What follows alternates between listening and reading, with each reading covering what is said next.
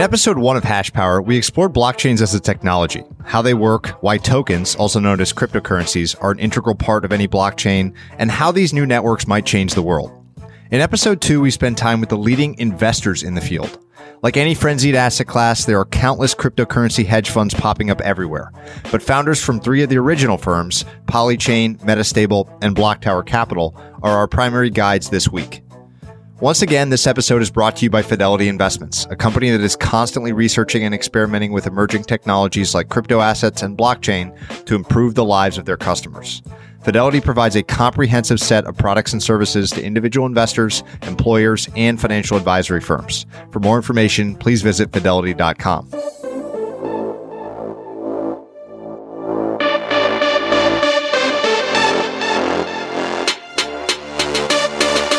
As I speak, the total market cap of all cryptocurrencies is $136 billion.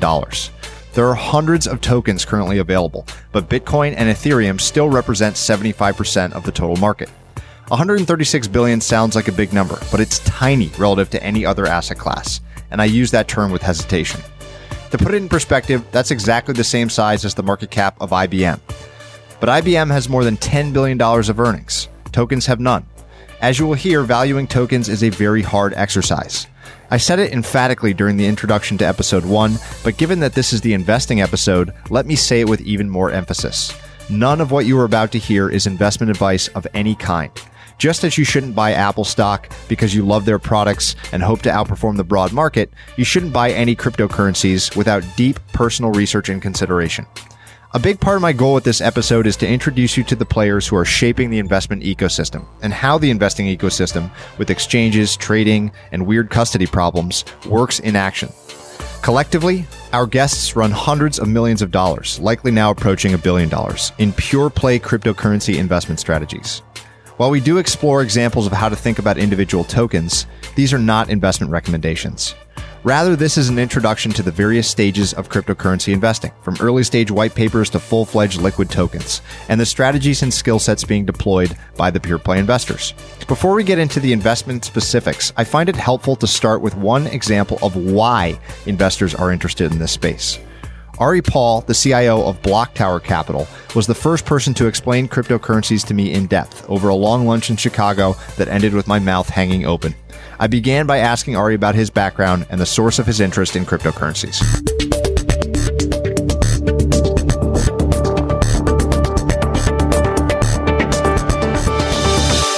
I'll start with the background because it kind of illustrates why I got interested. I was a trader at Susquehanna National Group doing equity derivatives, commodities, bonds, Forex, almost anything you can think of, even electricity forwards. Did that for a long time. Then I was a portfolio manager and risk manager at University of Chicago for the $8 billion endowment. I'd like to think of myself as a student of markets, and the most interesting aspect to me has been kind of behavioral finance and the economic side of things. How do we value assets? And not just how should we value them, but how does the market actually value assets? I first heard of Bitcoin in 2011, and like most people, I dismissed it. I didn't see the value right away. What really made me interested was in 2013, the price ran up to over $1,000 from just $1 not long before. And then the price crashed because there was the Mt. Gox theft, which was the failure of an exchange. And also one of the big use cases at the time was Silk Road, which was an illicit marketplace. And Silk Road got taken down by the FBI. And a lot of people thought, okay, that's it for Bitcoin. That was its use. That was its purpose. And what was fascinating was the Bitcoin price did fall, but it found a floor that was in many hundreds of millions of dollars of value. And a common idea among kind of students of markets, like guys like George Soros, are that when an asset collapses, when the fundamental story seems to be really challenged, when it should die and it doesn't die, that tells you something. It tells you at least that there's something to look at there. So post the 2013 crash, I became really interested and I tried to understand, why do people value this thing in hundreds of millions of dollars? Is there real value here? And after kind of understanding a little bit of why this thing might be sound money, then the question becomes, well, what's it going to do to the banking system? How might it change society? What other use cases are there for this? It's really a can of worms where you find all these use cases that are going to challenge the financial sector, but maybe also other sectors. So really, I'd say first kind of intellectual curiosity into just this new market, this new potential asset class. And then more recently, what's been incredible to me is how inefficient it is. So we're looking at these cryptocurrency markets that are producing 10x returns and some that are producing 100x returns that shouldn't be very clearly, that are clearly kind of inefficiencies that you'd want to short. Why is it so inefficient? And I've worked at some of the biggest trading firms. I'm friends with managers who manage huge amounts of money, who know how to analyze things, and usually are willing to throw $1 billion at something to arbitrage it away. So why aren't they? What are the obstacles to making this market efficient? What are the operational challenges? What are the regulatory challenges? Why do these opportunities that we think shouldn't exist in markets, why are they persisting in cryptocurrency?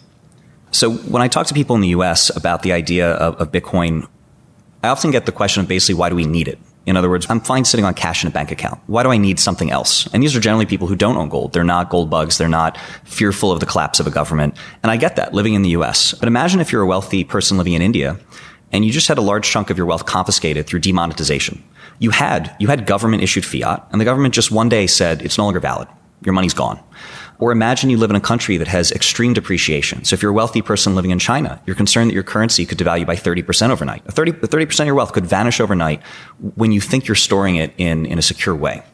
And those are only the cases that are directly monetary, right? If you live under a regime that's oppressive, if you have to worry about a government confiscating your money unfairly, I had relatives in the past under oppressive regimes who had to sow valuables into their clothes to escape oppressive regimes and hopefully have a little bit of money so they wouldn't starve to death in the process. So we take for granted living in the US today that we have a relatively stable currency. We're relatively confident that it won't get confiscated by a regime. But a lot of people around the world don't have that luxury. So one interesting, attractive thing about cryptocurrency is if it's stored properly, it can't be seized. You can store cryptocurrency, for example, basically on cloud services, so it exists everywhere, where it is only secured by a password in your head. You can cross borders with $1 billion in your head. And no corrupt government official, no thief, no oppressive regime can take that from you, which to much of the world is a tremendous value.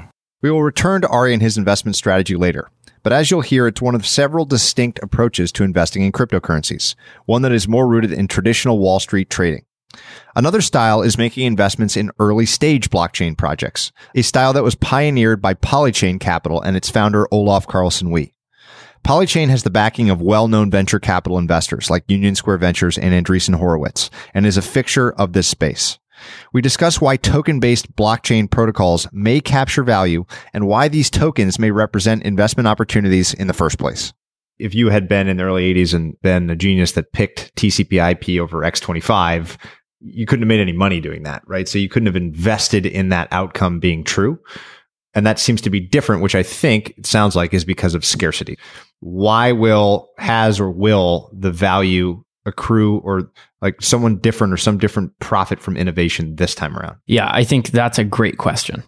So the way I think about this is in public markets, most of the value accrues to actually people who were doing what you do, like quant trading or really deep analysis, like fundamental analysis, like a Warren Buffett style.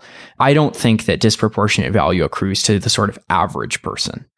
Some value might accrue there, but it really goes to the people who know what they're doing. On the flip side, in private markets and private equity, venture capital, it all accrues to venture firms, coordinated groups of capital that are accredited investors and go purchase shares of Uber and Airbnb and all the rest. The interesting thing about cryptocurrency is if you just look empirically, historically, value has not accrued to either of those groups. The people who invested early in Bitcoin and the people who invested early in Ethereum that have made the kind of the best returns you could ever hope to make with an investment, like 1,000x or more in some cases. Those people were not in general professional traders or quants, nor were those people professional private equity investors. Those were geeks. They were computer scientists. They were college students, just all sorts of it, but it's global, right? And it's just a mishmash of whoever happened to find out about cryptocurrency and get a little bug in their brain that said, this is actually a really cool technology. So to me, that value accrual has been to a completely separate, different group of people to date.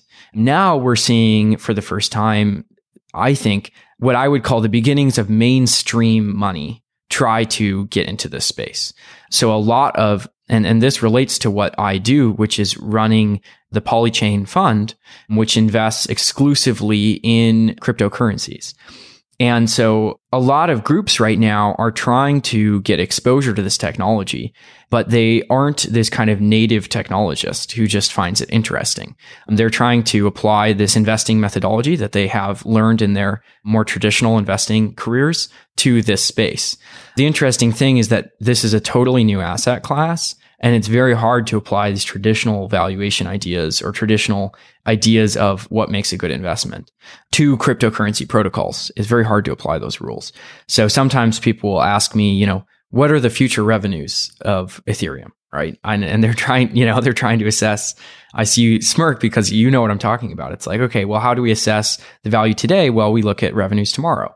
And it's like, okay, well, Ethereum actually has no revenues. That's not how this works. And the analogy of these being currencies, i.e. in the word cryptocurrency, is basically a lazy intellectual comparison. In reality, these really aren't currencies. They're sort of like commodities in that there are some similarities to something like gold, but ultimately they're really different from gold too, because they actually do something. Gold's use in jewelry or manufacturing is relatively limited relative to its market value. Something like Ether in Ethereum can actually be used to execute these smart contracts or pieces of code that live in the blockchain. And so how do you value that Ether? Well, the reality is you can't use any of these existing methodologies. You kind of have to come at it natively and think about it from first principles as a person who has been natively involved in this, which is how many of the people who value has accrued to in cryptocurrency growth. And that's how they think about it. It's really a new arena. The other interesting thing about this value accrual versus value capture is that open source traditionally has created a lot of wealth for the world. This is the internet. This is also like Linux, Wikipedia, all sorts of projects.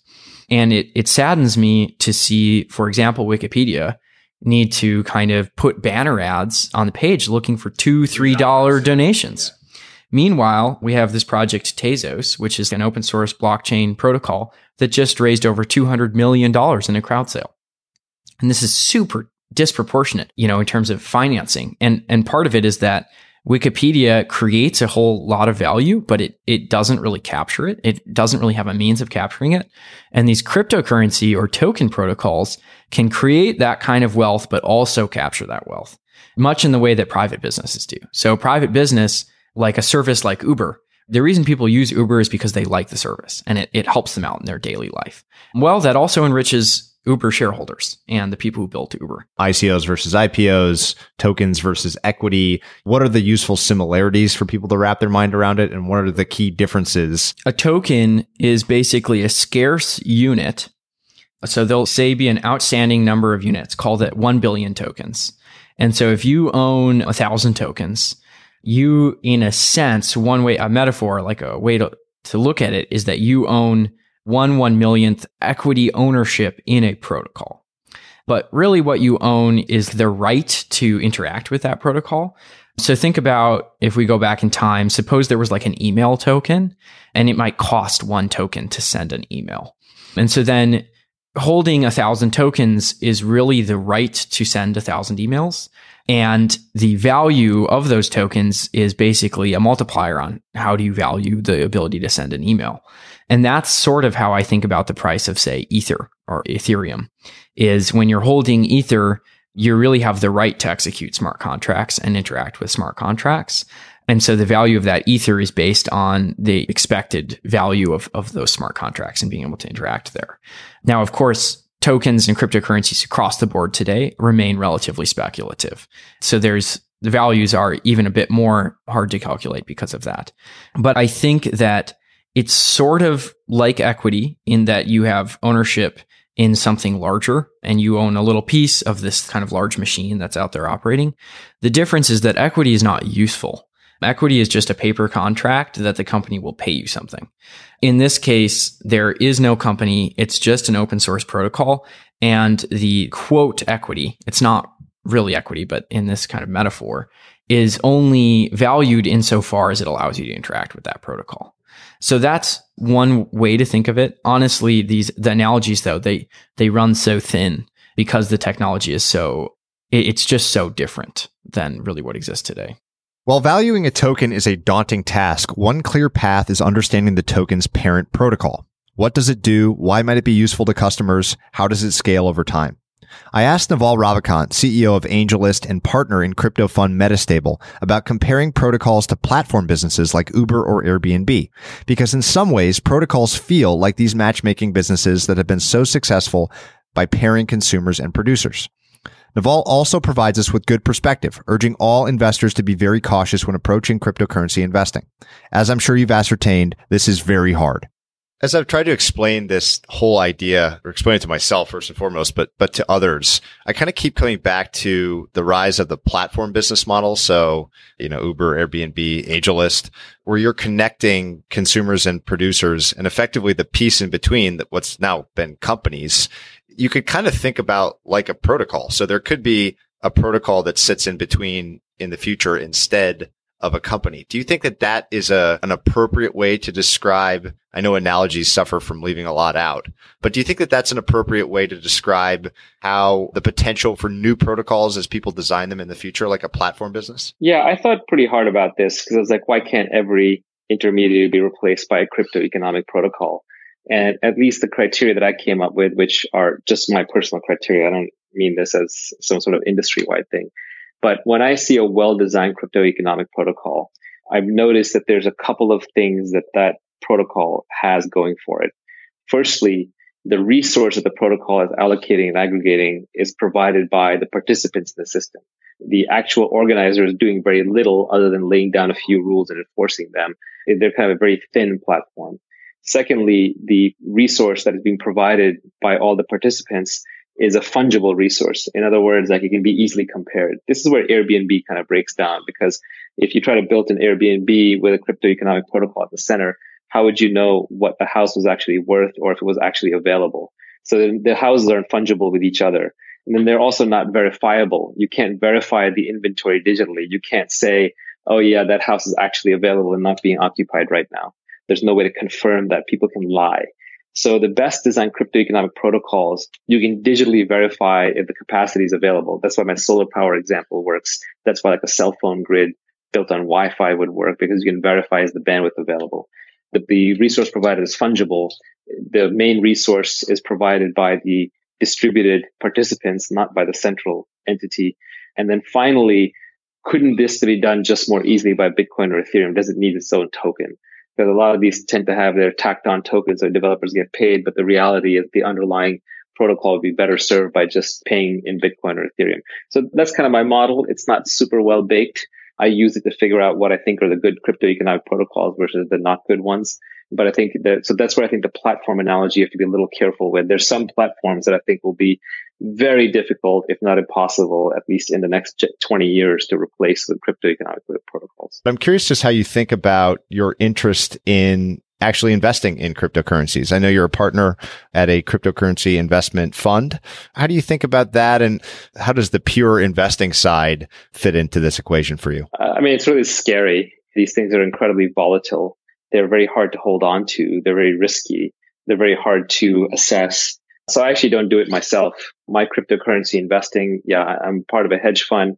I go through the lead trader in that hedge fund. He makes the decisions on what to buy and what to sell. We outsource our custody, which is, held in like vaults by third parties. So essentially, it's still a hairy enough space the average person can't get into it safely and easily, at least for right now. And so I try to outsource that as much as possible so that I can just kind of reflect upon the nature of where this whole thing is headed. I just really don't feel comfortable telling anybody to put their money into it or how to do it. They got to make that own decision. That's got to come through information. I mean, you got to spend a minimum of 2 to 3 months of obsessive reading in this space by everybody who's smart before you buy a single coin. It's a knowledge project. It is a learning exercise. If you're intellectually curious about it, you can dig into it. Eventually, you may learn enough that you also feel confident to risk a very small amount of money. I would just say, to the extent that you can, outsource it to the pros and just understand everything you can on it. It's surprising to me how many people get into Bitcoin and they've never read Satoshi's Bitcoin paper. Unless you can read that and understand it at a high level, at least understand all the concepts involved and verify for yourself through your own intellectual logic and reasoning that those are valid, you have no business being in this space. This may be the single most complicated large-scale endeavor yet created by humanity. So it's not going to be easy to figure out. One kind of throwaway line that I use, which I don't mean, this is facetious, but it's slightly true, is that blockchain may be the first indication we have of large-scale AIs, artificial intelligence, bootstrapping itself into existence. In a sense, a market is an AI because a market makes decisions, allocates resources, and does things that no human can predict or explain, but it does them better than any human can. So for a certain form of decision making, a market is always better than any individual participant in the market. And blockchains are a much more extreme version of that. So blockchains will be making decisions and allocating resources and capital in ways that no human can match. So of course, we're never going to figure it out. Even the number one blockchain expert in the world, whoever that is just describing one part of the elephant. Nobody knows the whole thing. What's the counter argument to all this? So if there are clear and obvious benefits to open protocols and decentralization, which, we've covered a lot of them, what do you find the most compelling counter argument? I think most of the arguments that are out there are just from people who are poorly informed. They just don't understand cryptocurrencies. And there's almost every argument that I've seen, I could sit down and I could counter given enough time. And if there's a rational person on the other side, they're usually just underinformed because it's a very complicated topic. And if you don't understand all sides of it, it's sort of like, imagine we're talking about capitalist markets, like we're talking about the stock market before any stock market has ever existed, right? Right. Like it would just seem like such a crazy idea. Or we're talking about a bond market or, something of that magnitude, like some organization of human beings in a new novel way that's never been done before. And we're talking about an advance. We'd just be shooting holes in it left and right. But the reality is it's so complicated that I don't think you get the right to criticize it unless you understand it. And I have not yet met a critic who is fully informed. So maybe that's an unfair thing to say, but I do believe it to be true in this case. Now, I think there are extremely valid arguments against specific coins, specific schemes, and specific blockchains. So there are very good arguments why Bitcoin may not have value, Ethereum may not have any value, or none of these cryptocurrencies will ever capture value. So they may all be bad investments. But to argue that blockchains themselves with tokens underlying are somehow like an invention that's going to go away or not make a difference, that is nonsense. So blockchain plus token governance will be a very important thing, but it is possible that the tokens themselves will never capture enough value to compensate investors, and that a combination of regulatory risks, scams, pump and dumps, and just having a very high velocity of the money so you don't actually need to hold on to it will mean that they don't actually capture much value. So you can see the enormous challenge for investors. On the one hand, we may be witnessing the formation of an asset class that has huge value, which would mean this is the opportunity to earn some of the highest returns on invested capital of this generation. On the other hand, these tokens may literally be worthless. The wide dispersion of potential outcomes is what makes this space so risky and so exciting to investors. Cryptocurrencies aren't currencies or commodities or equities or bonds. They are different. Olaf Carlson-Wee continues by describing the life cycle of a token or coin, which has some clear parallels to a traditional company, and describes where Polychain fits into this life cycle. From Olaf's description, it's clear we are still in the very early stages of protocol development.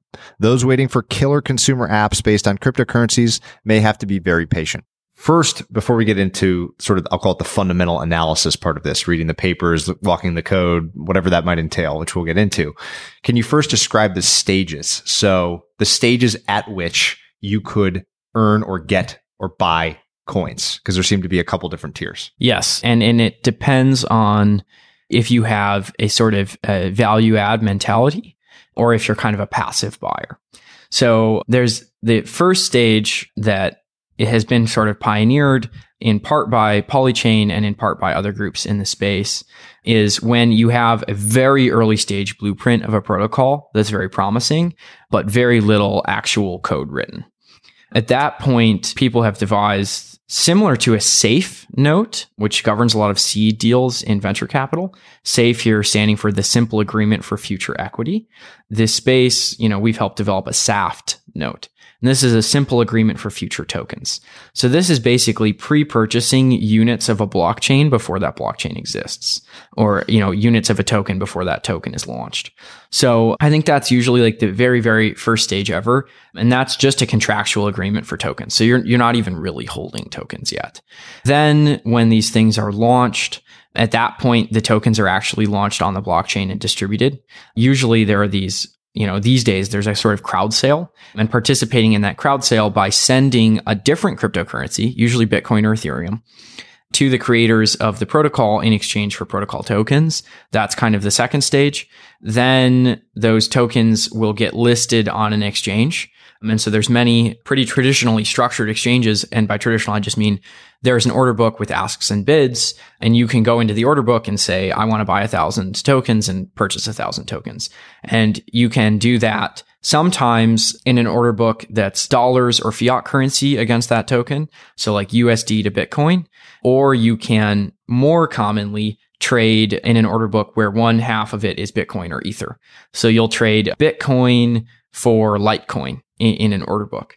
And so in general, once it's liquid and in the order books, that's kind of the final stage. And then it will be in those order books forever or until that project falls into total obscurity and is delisted. If you had to classify Polychain's potential for value add, we'll call it alpha, relative to, say, a market cap weighted index of all digital assets, where's that edge most present? At what stage of what you just described have you found it easiest to add value, we'll say? Yeah, it's the absolutely earliest stage. We will invest based just on that protocol specification or white paper. Now, these protocol specifications are sort of like blueprints for a protocol. And for the average person, they're relatively hard to understand. There's a lot of technical lingo, and it's hard to parse out what is technically possible or not unless you understand the technology pretty well. So in general, we will invest at that sort of SAFT stage and help entrepreneurs get the capital they need to just build the prototype and minimum viable product, or minimum viable protocol in a sense. So I think that's what I would call like our edge. And we're very much fundamental investors in that we're focused on extremely long-term value and real breakthrough technologies. We look at how one protocol will interact with all the other protocols that are out there and be part of what we sometimes call the Web3 stack. And this is basically a stack of blockchain-based technologies that lead to that world we were talking about earlier that sounds a bit sci-fi, but where capital can be coordinated and there are many financial products native to the blockchain. And there's a whole sort of decentralized internet in a sense where server-client architecture is distributed, there's distributed browsers, and there's no longer kind of centralized points of failure in the internet. So I think most of the product market fit we think about today is with developers. So most of what's being built today looks more like a developer tool than it looks like an end user application. So the goal, like for example, Ethereum to me is a developer tool. It's meant to be used by developers to build smart contracts and really other developers maybe even to utilize the smart contracts to build applications. A lot of the projects we invest in today, we're thinking of the markets, so to speak, really as developers. So I mentioned that project Tezos. They have a Turing complete scripting language called Michelson that we think has some interesting properties. It's like a programming language, right? It's really not consumer oriented in any capacity, but we do think that it has the potential to lead to a rich developer platform so that people can build applications on top. That's mostly what we're interested in today and just where the ecosystem is. One of the things I'm most interested in is the comparison between utility and speculation and the problem of, let's take Bitcoin, for example, with huge volatility, but upside volatility. There's the potential for just hoarding that there's less liquidity because it keeps going up and you don't want to give up a rising asset. You mentioned earlier this idea of, I can't remember what you called, a steady state or something that is pegged to say a US dollar or something like that. How might that come about? So how could you drop in, say, something that had lower volatility, could actually be used, a blockchain technology or protocol that actually could be used for more everyday functions where clearly, I think that was maybe when I first started reading about Bitcoin, that was sort of the fantasy of microtransactions and all these things, but that clearly hasn't happened at any sort of significant scale anywhere in the world. So maybe use that one as an example for what's missing right now from what we need for that Web 3.0, for that sort of really potentially bright future of technology. Yeah, a lot of it is really basic. I don't want to call it basic. It's very technically complex, but it's like infrastructure or protocol layer components. So for example, with transactional capacity, scalability and transactional throughput of blockchains is a major bottleneck right now. But there are a lot of promising technical solutions. In Ethereum, this is proof of stake and sharding, which are methods to increase throughput by orders of magnitude, like 100 or 1,000 times. Also, layer 2 networks, like in Bitcoin, this is generally called the Lightning Network, which is a network of what are called state channels, or in Ethereum, the Raiden Network, which is a similar concept.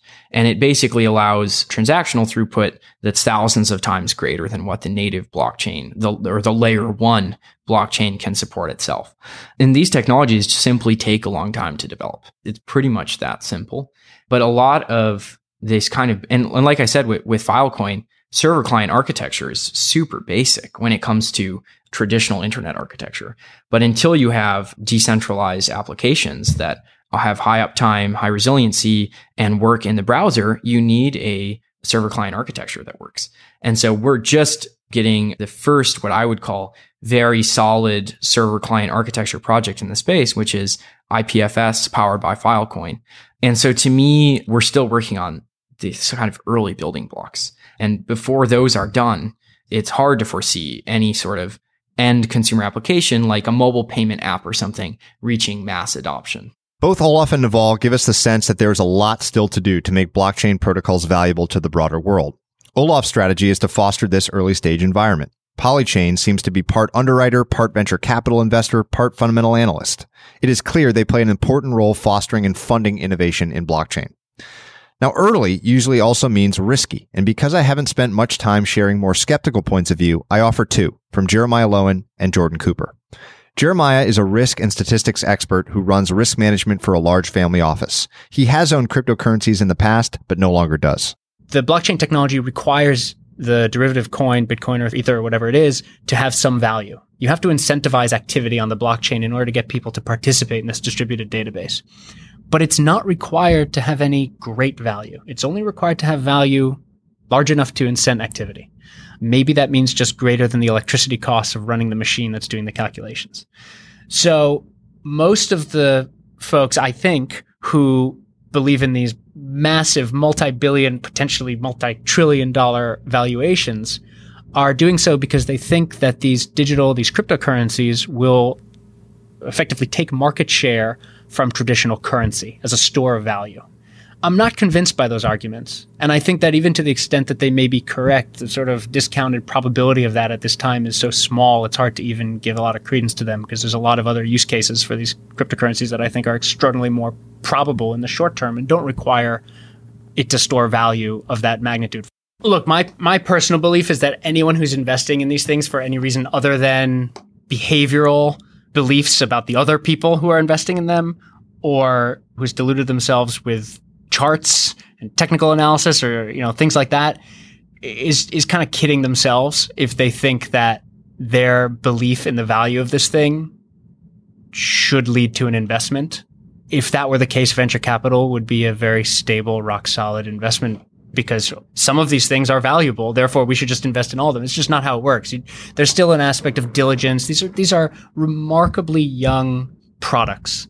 And I think that's missed because they are so enormously valuable, right? So it's very hard to square the idea that this thing is, quote, worth $100 billion. And yet it's extraordinarily young and immature and it has problems and they have to be worked through. And by the way, at any moment, a competitor could pop up and obsolete the whole thing. Yeah, could we make an argument that on a probabilistic basis, it could be worth $1 trillion and we discount that, I guess at 10% full stop? Yeah, sure, someone could, but I think that's just kind of ludicrous. I mean, what kind of valuation would you need given all the threats to this system to justify a $100 billion valuation?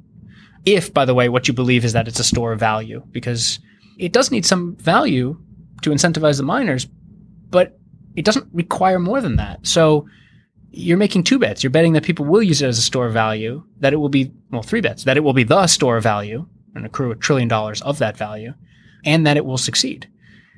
And I just don't see how that all works out to, a 10% discount, not even a compounded discount, just 10%, trillion to 100 billion.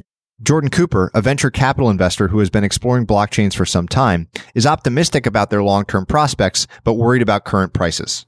So far, from what I've seen, 80 to 85% of the projects that I've closely examined, and I've gone nowhere near examining all of them, are going to completely disappear.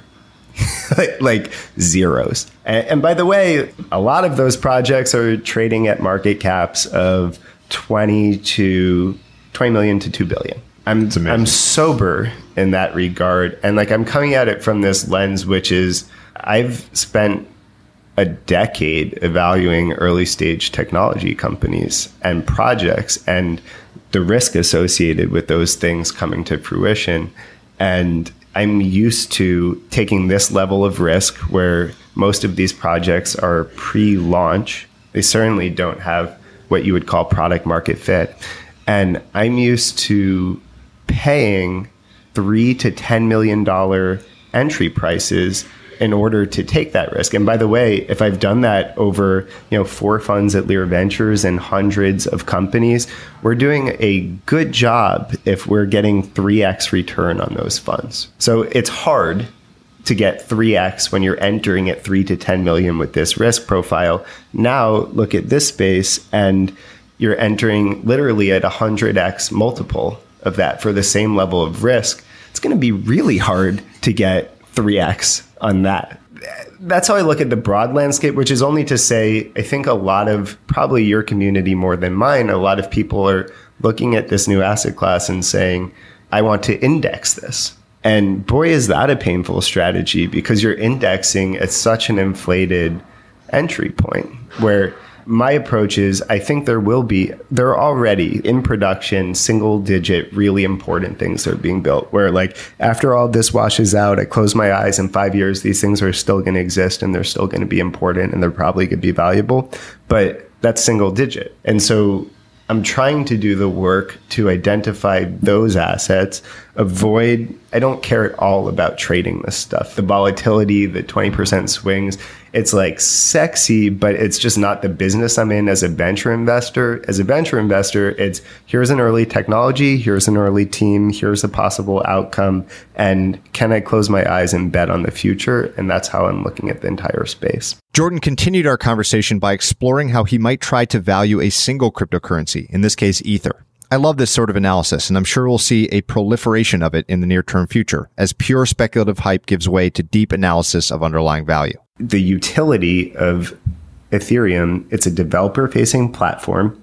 Think of it like blockchain as a service. If you don't want to build your own blockchain and deal with all the security issues that come with that and getting the early network and all these kind of things, you can borrow theirs, and you can pay a price in their native coin to do that. That's real utility value, right? And one of the most important things that I'm trying to do, especially in the Ethereum world, is say, okay, you have all these downstream applications that are being built on top of Ethereum or plan to be built on top of Ethereum. Well, how deeply integrated are those programs and software into the Ethereum blockchain? How often do you have to call it? How often do you have to run code inside one of their blocks? And how much is that going to cost? And then can we roll that up into some semblance of how much demand will these applications create for the native coin? So you do that bottom-up analysis on Ethereum, and you can get to, I would say, current usage, it's probably worth less than $1 billion in utility value. How many projects are being built? How much do they need to use it? So where is the balance of that market cap coming from? And in Ethereum's case, I think a big piece of the balance, part of it is just, I believe there will be more utility in the future, and that's totally justified. But part of it, I think, is that store of value use case again. So like if I'm thinking in terms of capital flight or escaping local regulation with my money, things like this, then Bitcoin is a very attractive place for me to do that because it's not regulated and it's liquid. And is Ethereum also that? Should it also be that? A while ago, I would have said probably not. Now, like, it has a lot of liquidity. Like, it might be a good place to move large sums of money. So then the question I've been asking myself, and I have more questions than answers, is it a net positive or net negative for the store of value use case for the coin that I'm storing my value in to also have some kind of industrial application? And that's where you get to like, okay, gold can store value, but it can also make pretty jewelry. ETH can store value, but it can also run code. And do I want that or not? And I don't know the answer to that question. To me, like, from a very theoretical perspective, I like the cleanliness of the pure play. I think something that's likely to happen in the Ethereum ecosystem is the fundamental analysis is going to get more granular. People are going to start to build the tools to monitor the GitHub commits and really analyze what are the contracts that are running on this platform. And I do think people are going to wake up and say, this is not being used nearly as much as we all think and hope, and it's not worth X, it's worth something much less than X. So now my store of value is at risk. One of the interesting things about Bitcoin is that because you can't run that fundamental analysis, because there is no utility use case attached to it, it's almost insulated from that downside thinking. And I find that attractive as a store of value use case. So in my mind, I think highly likely that Bitcoin will maintain the store of value use case. Now, if you want to hedge against that, for example, and you see a lot of people doing this, you might build a basket of Litecoin and Zcash and Monero, and those things might differentiate on the scalability of those platforms, on the privacy of those platforms. Ultimately, I don't think those features are differentiating enough to compete with the liquidity and the network that Bitcoin has already amassed. And for that reason, it will lose. But maybe you want to bet on Bitcoin stumbling or not working through their governance issues or things like this. And so you could allocate, 5 or 10% of your store of value bucket to spread over those other things in the case that maybe one of them, which are also likely pure play store of value plays, will surpass Bitcoin. But I don't think Ethereum is the place to park that. Across my many conversations on blockchain and cryptocurrencies, I heard some version of Naval's idea that blockchain, the technology, is here to stay, but that evaluating cryptocurrencies as investments is a very tricky exercise. Jordan makes an interesting point. What I find fascinating about Bitcoin is that because its value is literally just a story that a network is agreeing upon, it has the potential to grow massive. Crazy as it sounds, the fact that Bitcoin isn't tethered to an underlying utility like Ethereum smart contracts may mean it's a better investment. Wild. While it's convenient to compare these tokens to equity investments, it may not be appropriate. The network effects associated with the ultimate winners in cryptocurrencies will be enormous, the sort of global reach that only a few technology companies enjoy today. But the way to invest in this world hasn't been in companies, like, say, making a venture investment in Facebook. Instead, it's the coins themselves. You may have heard those in the crypto community reference Joel Monegro's Fat Protocol thesis. I highly recommend you stop and read that post before moving on. This is a crucial idea if cryptocurrency investing is going to be successful. The basic thought is that given protocols themselves, that is, the different blockchains, are the things that hold value, state, and the identity of owners, most of the potential return will accrue to token holders, not apps or companies built on top of those protocols. This is a huge reversal from the past, where apps and companies like, say, Google, have taken all the value, and protocols like TCP/IP have taken none. As an example, Coinbase, where you can buy and sell different cryptocurrencies, is one of the largest companies in this entire ecosystem. It just raised $100 million at a $1.6 billion valuation. But that $1.6 billion is dwarfed by the size of Bitcoin and Ether tokens alone, which are worth almost $100 billion. The Fat Protocol thesis has proved true thus far. The best returns have gone to token holders, not equity investors. But this also means that prospective cryptocurrency investors face very high entry prices. Like any investment, there's what you pay and what you get. You want the relationship between price and fundamentals to be mispriced by the market. In the case of cryptocurrencies, that edge may still be largely based on psychology and the speculative value assigned to these currencies. Having discussed the early stage investments with Olaf Carlson Wee, there are now two more primary approaches we can explore, with Josh Seams and Ari Paul. First up is Josh, whose firm Metastable may be the value investor in the space. Hey, it's all relative.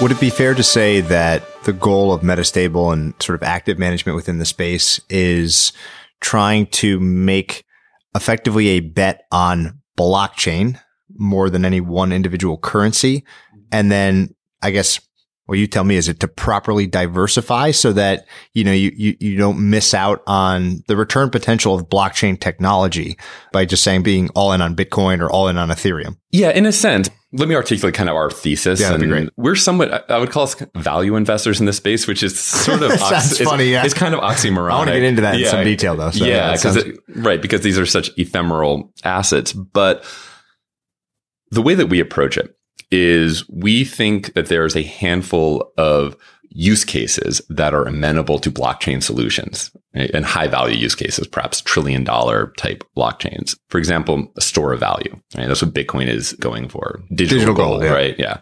That's like the easiest one to understand. Then there's programmable money, smart contracts. Again, that's what Ethereum is going for. And there's several other competitors to Ethereum some of them are doing pretty interesting things that Ethereum does have a big head start. There's anonymous transactions. There's a stable coin. One day that people are working towards a construction where the token will have a stable value, which would be enormously useful. Then you can have credit and debt markets and things like that. Yeah, transactions. You could really use it. Yeah, you don't have currency risk in holding it. And so that would be really useful. Prediction markets are another one, in that right now, the state of blockchain technology, if you take something like Ethereum, blockchains can only reason about what's on blockchains. So it's very easy to create a smart contract that expresses something like only allow 10 Ether per day to be withdrawn. Okay, that's something like that's kind of endogenous information on the blockchain. But if you want to create, say, a financial derivative, say there's a smart contract that's an option on whether Apple stock exceeds that value in some future date. For that to work, there has to be a process of getting that real world information onto the blockchain. But that brings up tons of issues of, well, how do you trust that information and all that kind of stuff? And so prediction markets in general we're going to need them to modulate just how real world information gets put onto blockchain. So blockchains can actually reason about real world events. So that's huge, potentially, and actively researched right now. And then there's things like storage networks, compute networks, like Filecoin, storage network. So anyway, the way that we see this is we believe there's something like 5 to 10 of these like base use cases. And so the way that we approach our portfolio composition is we want to, it's kind of a hybrid between what I call a top down and a bottom up approach. Okay. So top down, we look at each of these use cases as buckets.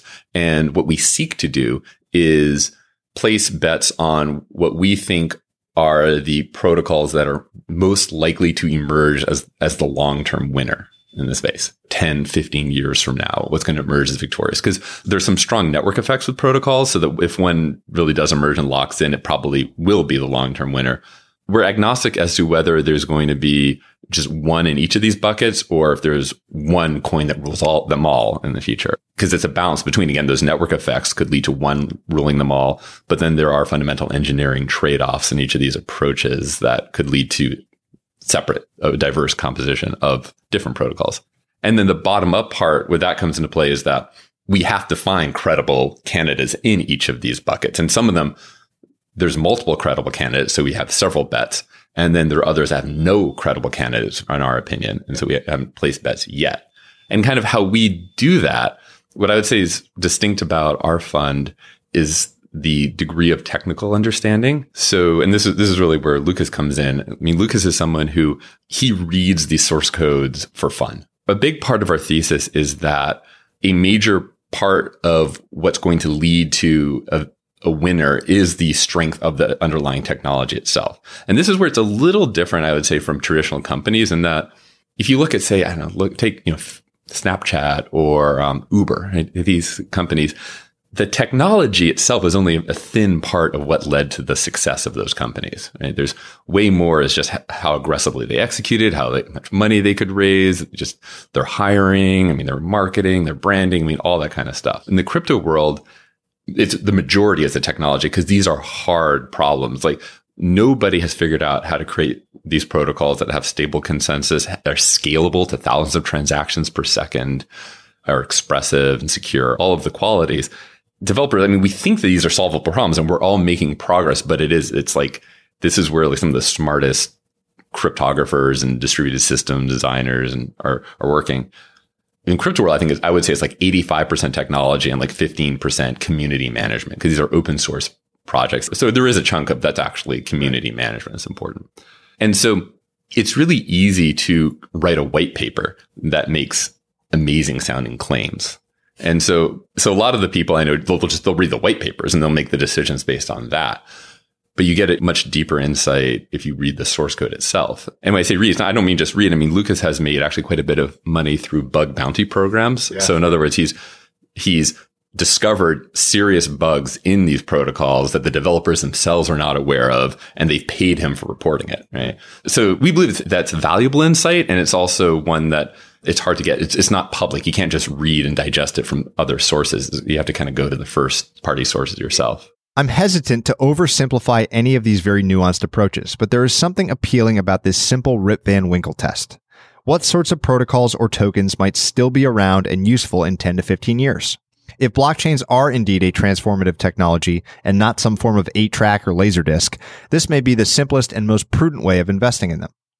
In this strategy, the balance of power swings away from traditional Wall Street types and towards engineers, developers, and those that can do the equivalent of fundamental analysis on the code itself. Of course, as crypto continues to proliferate, you can bet that some of Wall Street's best and brightest will move quickly in. In that spirit, we continue with Ari Paul of Block Tower Capital. Ari has spent hours explaining this stuff to me, but if we're going to call cryptocurrencies an asset class, we also need to understand some basics about the investable universe. Specifically, how many cryptocurrencies can we actually buy and sell? What types of sectors or categories are there? My colleague Manson Zhu suggested categories like privacy coins, decentralized app platforms, store of value coins, payment coins, financial services coins, asset-backed coins, advertising coins, voting coins, and gaming coins. I'm sorry to use so much hedging language like if any of this survives, but I feel it's appropriate for anyone listening who is new to the space to be skeptical. So, if any of this survives, these many categories sure sound like an asset class to me. So what is the equivalent of, listed stocks in the world of cryptocurrencies? It's an interesting question, particularly because the universe is changing and growing so rapidly. So if you asked me, how do I invest in cryptocurrency 5 years ago? I would have said buy Bitcoin. If you asked me even a year ago, I probably would have said buy these 2 or 3 or maybe 4 cryptocurrencies. Today, there have been more than 1,000 created, and there's more than 100 that are actively traded with meaningful liquidity on multiple exchanges. And of those 100, I would say that probably 25 represent real meaningful projects with real economic prospects that have market caps and liquidity that are interesting to investors. So our universe, for us specifically, is frankly anything that we can make money trading and investing in. And that universe is changing week by week. So the term in the cryptocurrency world is ICO, initial coin offering. That term is a little bit misleading because it also can sometimes refer to secondary offerings, and it may be, that term may be replaced, but it basically refers to the launch of a new coin very broadly. And there's now an ICO basically every other day. And some of these projects are real projects that are launching with $100 million in funding and that are immediately listed on exchanges with real liquidity. So our universe is anything that's investable and tradable in the cryptocurrency space. So define some of this a little bit more deeply. So we mentioned there are 21 million Bitcoin. So what is a coin? What does it represent? Is it effectively a different version of Bitcoin? What relevant features or variables are there with new coins that are being offered to the public? And how are they buying them? Are they buying them with fiat US dollars or euros or whatever? Or are they exchanging other cryptocurrencies, tokens, coins for the new ones? Kind of all of the above. So you have blockchains that are entirely separate databases that are really kind of non-overlapping. So for example, Bitcoin and Ethereum are 2 separate blockchains that each have their own native currency. Bitcoin's on the Bitcoin network. Ether, which is the Ethereum token, exists on the Ethereum network. But a lot of people launching new tokens don't want to have to recreate the entire architecture of a network. They say, okay, Ethereum already has all of the security. They have all this development. Why don't I piggyback on that? So a lot of the tokens that are being issued now, for example, especially the ones on the Ethereum network, they're new cryptocurrencies that exist on the Ethereum network. And there's I believe more than 100 already, and that number will probably continue to grow. And it makes a lot of sense because there's no reason to recreate the entire architecture, everything that goes into creating a successful, secure network. So in terms of actually converting fiat, that's kind of the hard part right now. So banks are somewhat reluctant to work with cryptocurrency because we're in a regulatory gray area. There's nothing specifically illegal about it. Quite to the contrary, there are a lot of very regulated, well-regarded businesses, including here in New York State, that meet the highest regulatory standards. But there's a concern that we just kind of don't know what the SEC is going to do going forward. Even the IRS has been reluctant to give clear guidance. So banks have been somewhat reluctant to deal with customers, with exchanges, with cryptocurrency businesses. But there are a few, two located in New York, for example, that are very well regulated. They're insured, and you can connect them to your bank account. You can wire money to them, and then through them, they act as a portal, and they'll convert your fiat into cryptocurrency.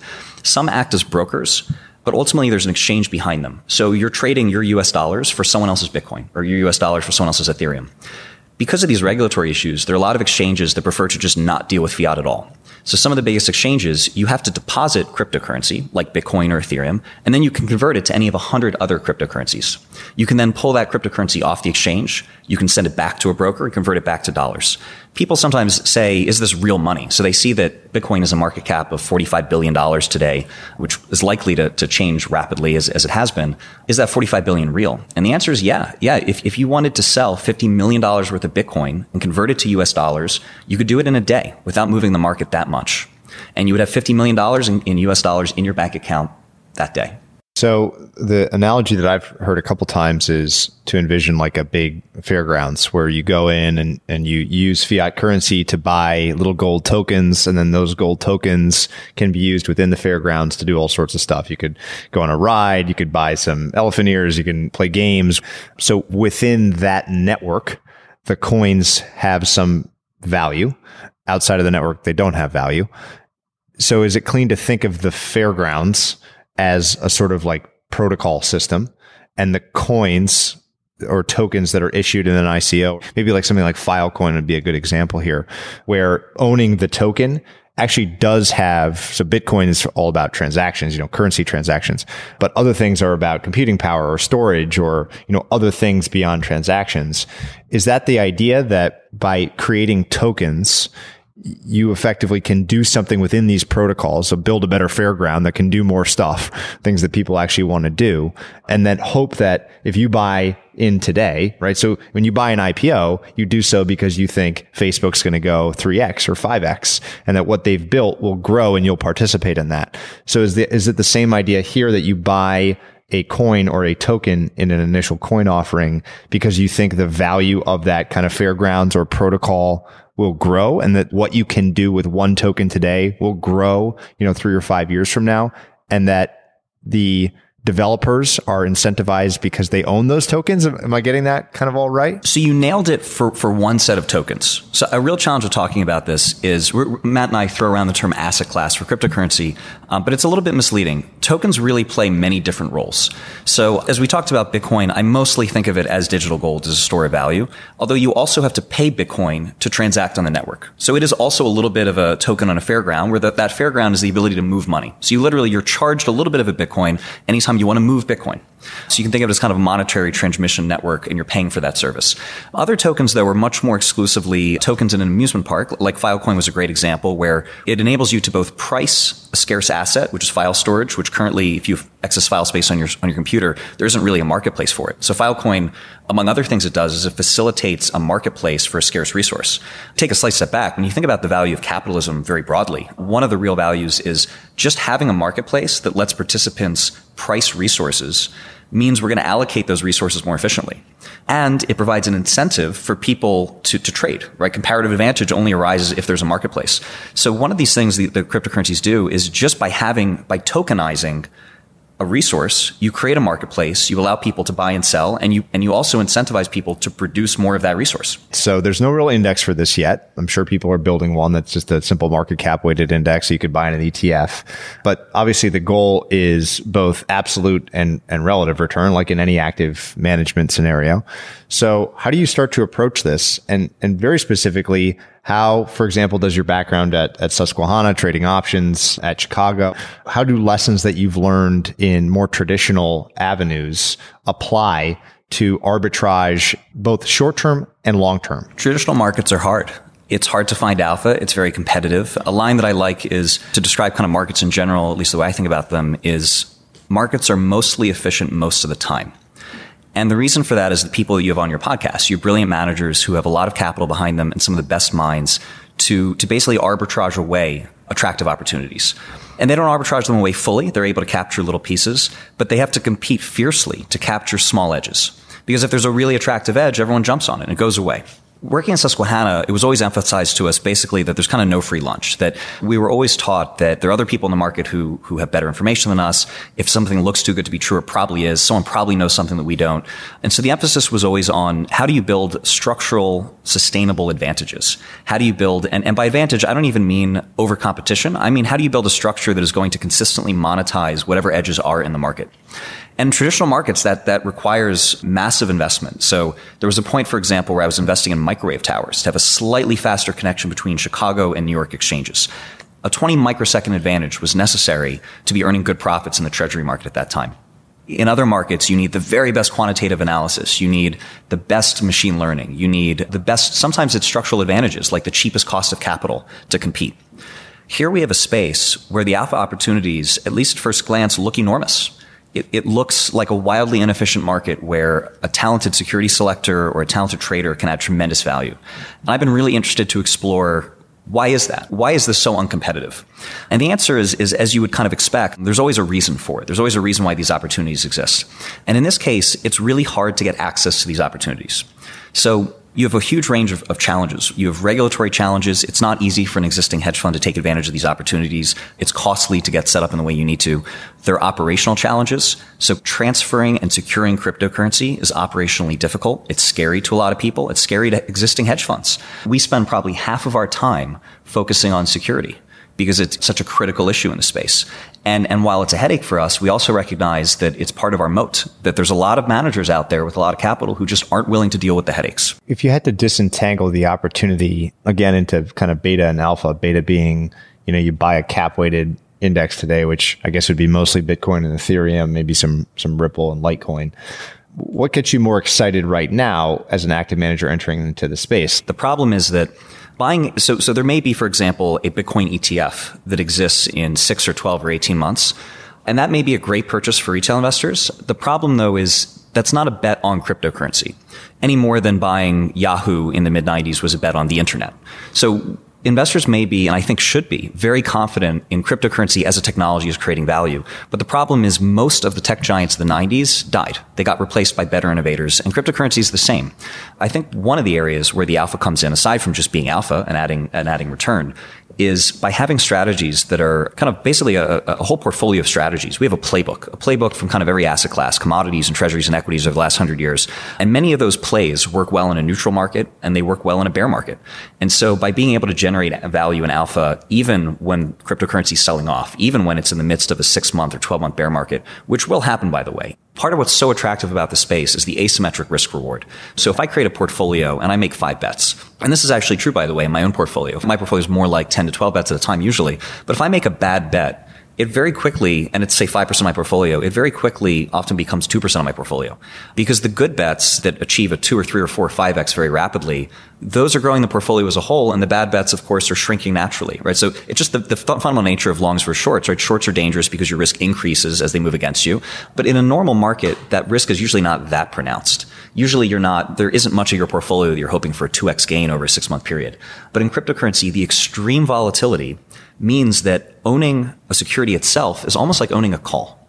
So if I buy a cryptocurrency that I believe has promise and has 100 million market cap, simply owning it is almost like owning a call because the most I can lose is that 100 million market cap.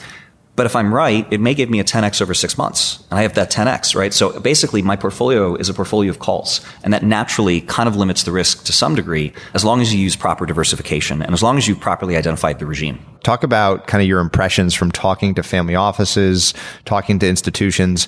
What are they thinking? What might they do? What's stopping them from investing? So, I've heard things like counterparty risk and where will this stuff be custodied, volatility, all these things are reasons. But talk about the burgeoning ownership base and who you think is kind of going to be the next people in the door as investors, as big investors. Sure, absolutely. So part of what's so exciting about the space is people sometimes say, oh, is it a bubble, right? The market cap was $1 billion a few years ago. Now it's $100 billion, right? As investors, buying into something that's up 100x is really hard. I look at that and I say, I can't do that. It's just, if you're a contrarian by nature, if you think you're a value investor, how do you buy into that? Which I totally commiserate with, because that was kind of part of why I dismissed it back in 2011, because it was at $3 up from 10 cents.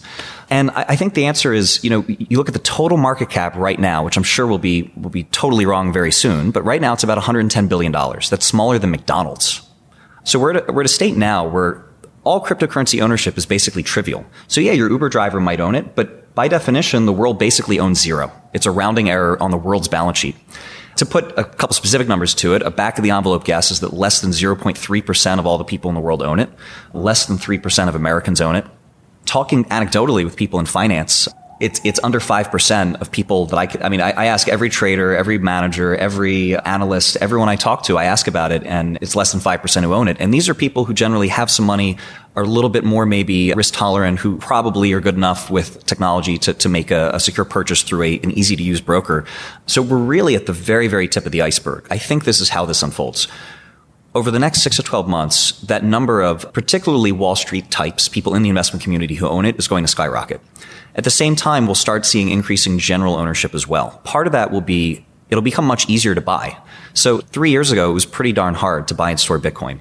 Today, you can buy Bitcoin fairly easily and store it securely. But if you want to buy something like Monero, it's still difficult. Even installing a Monero client is still prohibitive for many. As we add things like insured structured notes, it becomes much easier for institutions to buy. As we have more over-the-counter products, eventually when we have an ETF, that really opens the floodgates. What we're seeing right now, though, is massive family office interest. So a lot of the 10 biggest family offices in the country, at least 3 of them, probably more like 5 or 6, have actually made investments in cryptocurrency. Small investments, but they're looking to add a second and a third. They dipped their toes in, they saw what they liked, and they want to bet bigger. The next step, I think endowment investors will eventually come along, but it'll take a little while, partly for good reason. So as a fiduciary, you have a lot of boxes to check. You have to do due diligence. You're responsible for that investment. And the infrastructure around the space is currently being built. So things like having custody of the assets, having auditing, having prime brokerage, all of that is going to be here, and it's going to be here in a mature, sophisticated way that endowments can trust. But it's not here yet. It's as we speak being built and being tested, and confidence is still being developed. Ari's overview is comprehensive. If you asked how a huge hedge fund like Millennium or Citadel was run, it'd be appropriate to start at a very high level, with types of strategies, structure, sources of edge, market-making activities, and so on. But if you kept digging to the bottom, you'd find specific investigations of securities or algorithmic trading strategies. At the bottom, there are always the things themselves that you buy and sell. I say things instead of securities because in the case of cryptocurrencies, we don't really know what they are. They are a new thing entirely. There are too many to explore in detail on hash power. We've discussed Bitcoin and Ethereum in episode 1, so I asked Ari to describe a few of these currencies and what they do. Starting with Ripple, the third largest cryptocurrency with a current market cap of roughly $7.6 billion.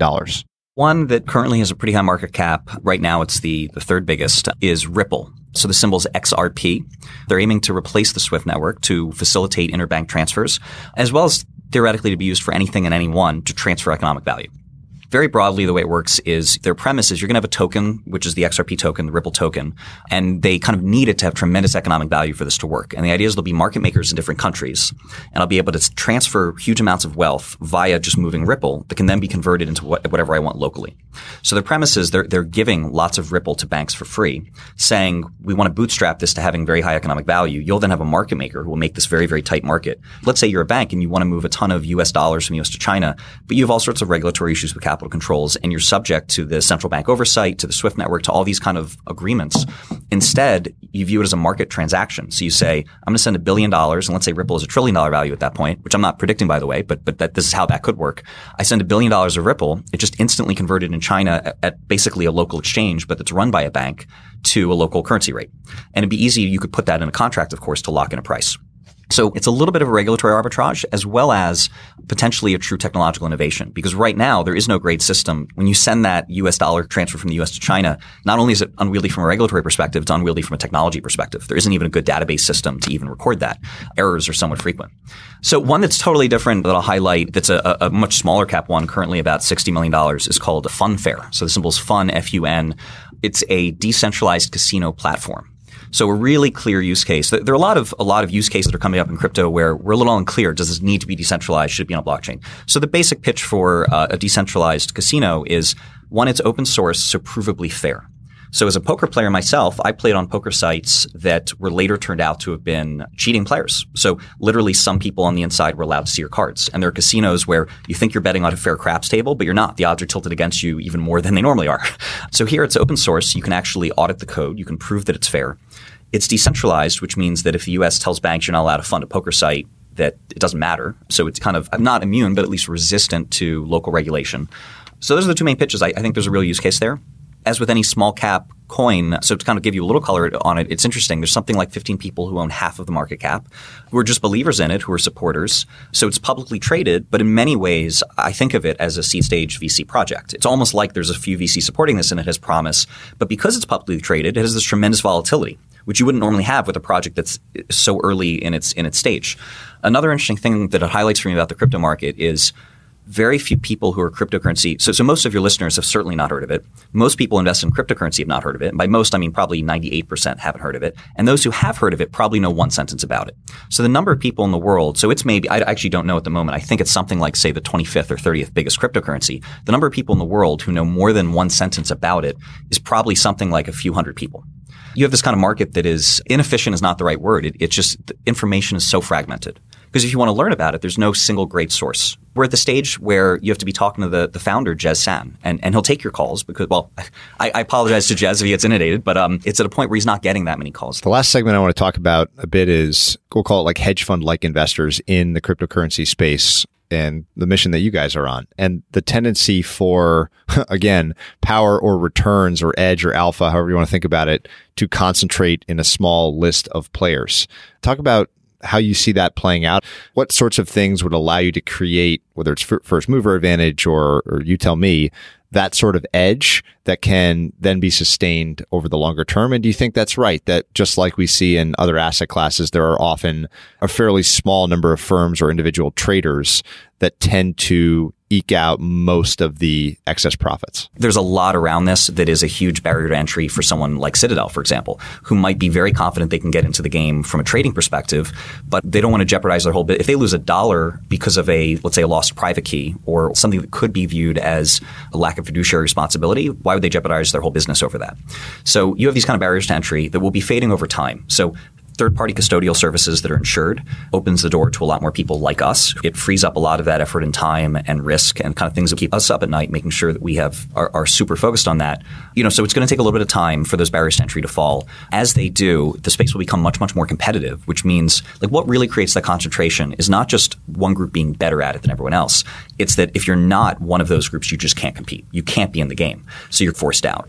So that won't happen until things are much more efficient. And right now, this is a market where if you're reasonably intelligent and you're a skilled engineer with maybe a little bit of trading skill, or you're a good trader and you have a little bit of engineering skill, right now those people are making money. In a few years, they won't, because they'll be competing against professionals with all the advantages. So we're very, very focused on converting what is a little bit of kind of an early mover advantage into something that is, I like to use the term unfair advantage. So when I was working at Susquehanna or as a prop trader, you'd say, I can't compete at this because Rentech does it. And how can I compete? They have, $500 million. Hardware costs are probably more, where they've optimized their chips for co-location, for microsecond latency. We just can't compete with that, right? And so we have to do this. We're forced out of that area.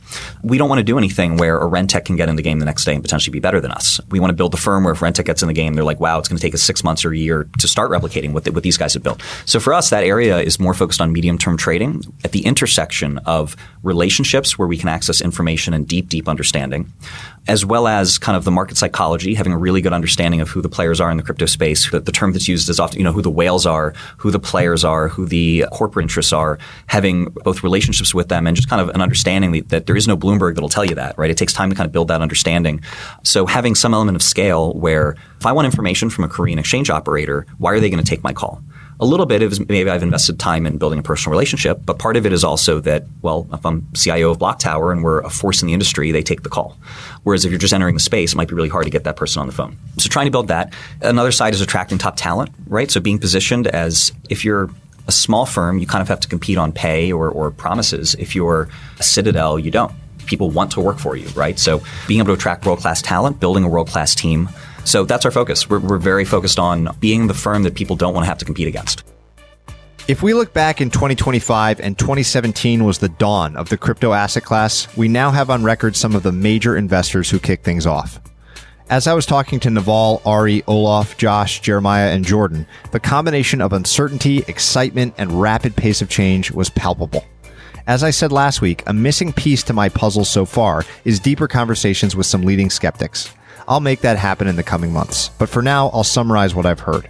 First, the legal and regulatory side of crypto is a huge question mark.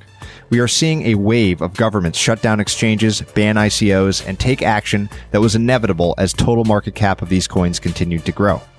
I'm sure there will be a lot more where that came from in the near future. There's also the question of price that Jordan Cooper explored with us.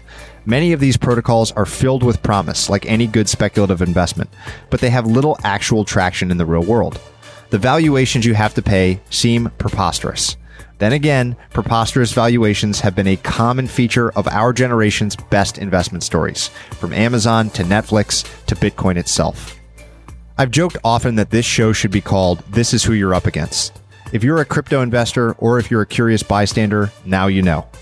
Already, we have early-stage investors, buy and hold investors, and traders. We may be on the cusp of qualified custodians, institutional investor interest, and deeper, more standardized fundamental analysis. What will be the PE ratio for cryptocurrencies? How long will alpha last? How many firms will deliver competitive returns against a cap-weighted index of the top tokens? When will volatility die down? All fascinating questions. We shall soon find out.